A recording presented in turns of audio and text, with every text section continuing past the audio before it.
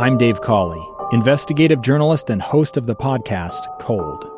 In October of 1985, a woman named Cherie Warren left work at a busy Salt Lake City office to meet her estranged husband at a downtown auto dealership. She never made it home.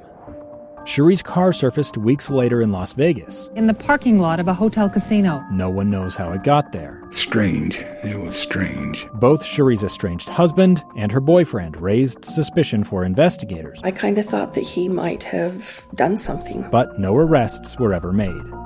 In Cold Season 3, we dig into double lives, make new connections in the case, and examine the difficulty raised by reasonable doubt. We want answers just as much as anyone else. They have creeps like that now too, so nothing's changed.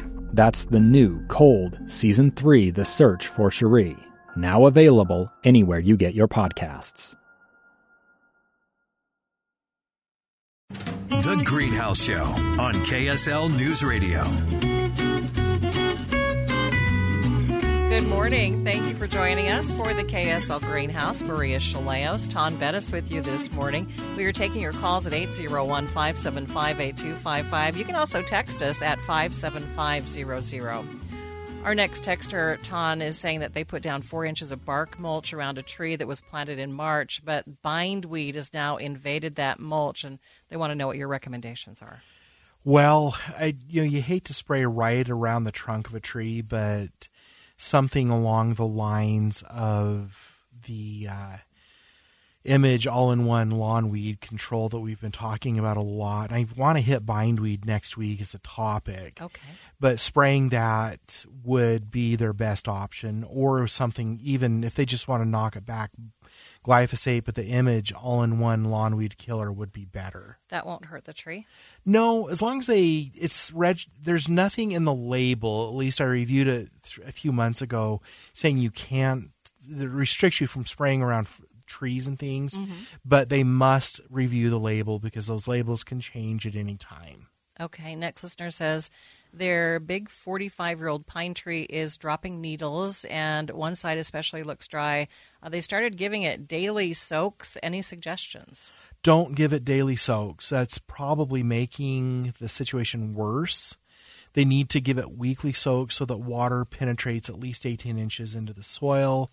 If it was unwatered for years and it's finally showing signs of drought stress, they may not be able to bring it out, but they also need to take some samples to their local extension office to have them looked at for pine needle scale. And there's a few versions of it out there, but that's the first thing I would do is find some yellowing needles and get them over to their local extension office so that they can be looked at under a scope. Okay. Lindy is in Draper. Good morning, Lindy. What was your question?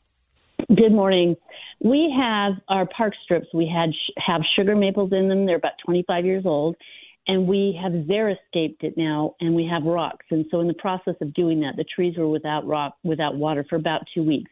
So I'm wondering, how often should I initially water them because they've had no water? And then what schedule should I have them on with the drip system? Throughout the summer, I would water them weekly, but so that you're going to need not to just water at the base, but you have to have drip under the entire canopy of the tree. Okay. And so that would mean every few years you're expanding the drip so that you can keep up with it. But I would water it so that the drip was not just what's called point source. So you have a bubbler here, bubbler there, but you're using inline drip so that you have a drip emitter about every foot to 18 inches, and you're watering under the entire canopy. And so you're going to run that weekly to maybe every 10 days if they're established so that water penetrates the soil 24 inches.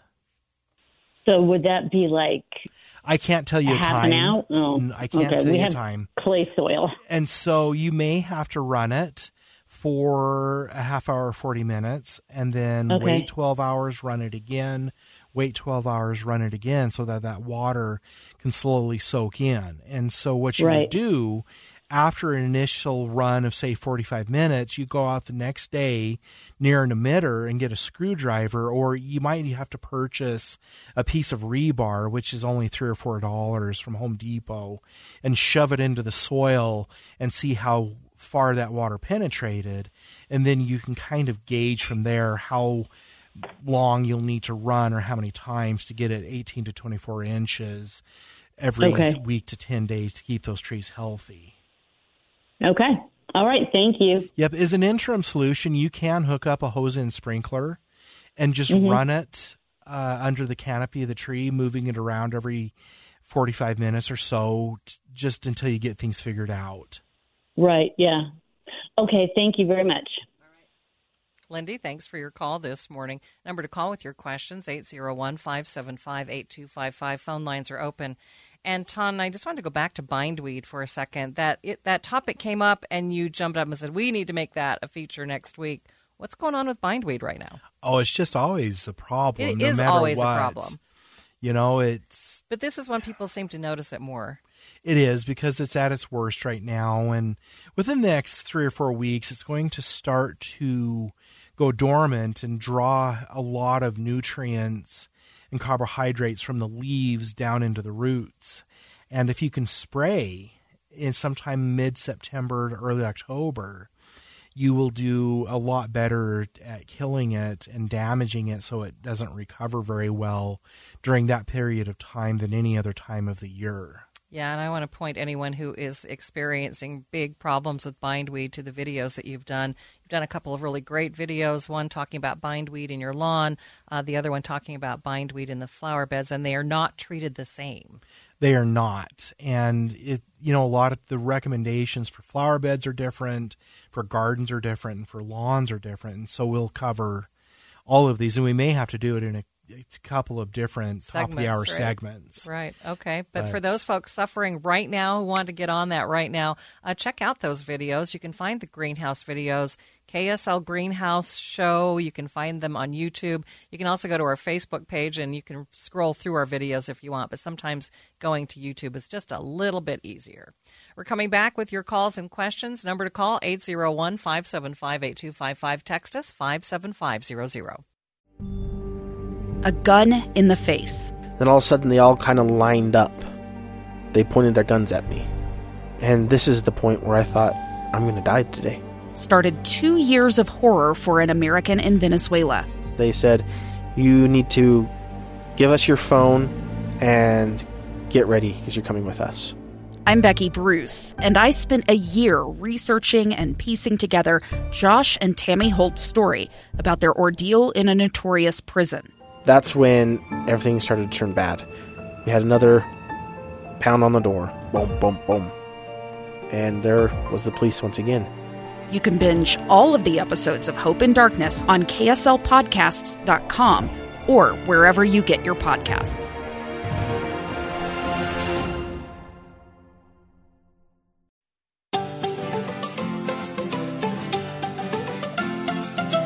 Good morning. Thank you for spending your Saturday morning with the KSL Greenhouse. Maria and Ton with you this morning, 801-575-8255, the number to call, or you can text us at 57500. Let's go to Jay, who is in Murray. Good morning, Jay. What was your question? I've actually got two questions I thought of when I was waiting, but the first one was about a peach tree I've got. It's 2 years old. We water it twice a week for about 30 minutes a time. But we're just getting small, really small peaches. Is there a way to get any size out of those in the future? In the future, yes, but right now, no. It's too far into the season. Yeah, in the fall. Yeah, and so if the people that are getting near average-sized peaches thin them to every 6 inches to foot on the branch because it's just been a tough year. And I think the peaches in general took winter damage, even though it may not be visible. And that's another problem to where they may not be able to transport enough sugar and carbohydrates into the fruit. And this is Wasatch Front wide. It's nothing isolated to you. And so also when you're watering twice a week for 30 minutes, is that just with lawn sprinklers? Yeah, it's just a lawn sprinkler, and it's right next to the tree.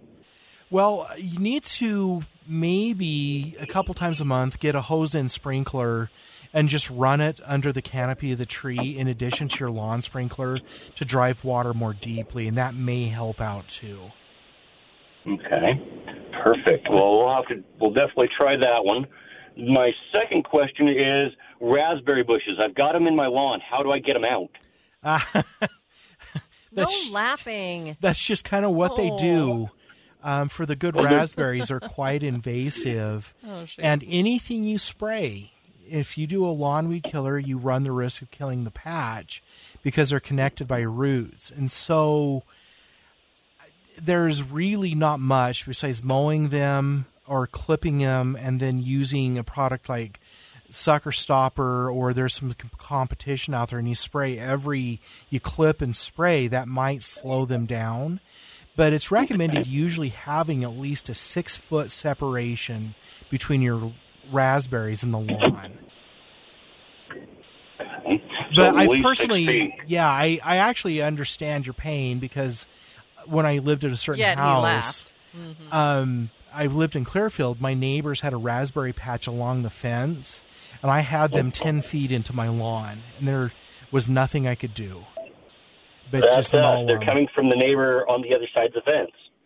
So I would probably need to do some more research. There may be some products out there that you can spray on your lawn that are called desiccants that would just burn them and not be they wouldn't be systemic. But when you get into stuff like that, it's really hard because it would also scorch your lawn, and there's very few things out there that would just scorch broadleaves. But I've been wanting to look more into it, and that's kind of, if I find anything, maybe we'll talk about it next week. Okay. Yeah, that would be great. That would be awesome. I was going to say, do I have time for one more, or are we cutting it close? We are actually cutting it close, Jay. We've got a couple people waiting and have 2 minutes before the top of the hour here. So thank you for your call this morning. No worries. We'll call again next week. Great. We appreciate you. Next Absolutely. Person have a great one. You too. Ton. Next person wants to know, when do you prune your fruit tree, specifically a cherry? In mid-March. The apples and pears in mid-February. Do not do any major pruning right now because it can do a lot of damage to the trees. All right, let's squeeze in Blair here. Good morning, Blair. What was your question this morning?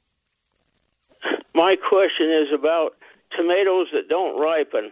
I've got lots of green tomatoes. I'm living in the Sugar House area, and I've got Celebrity Plus tomatoes, and they're nice and big and green, and they just don't turn red.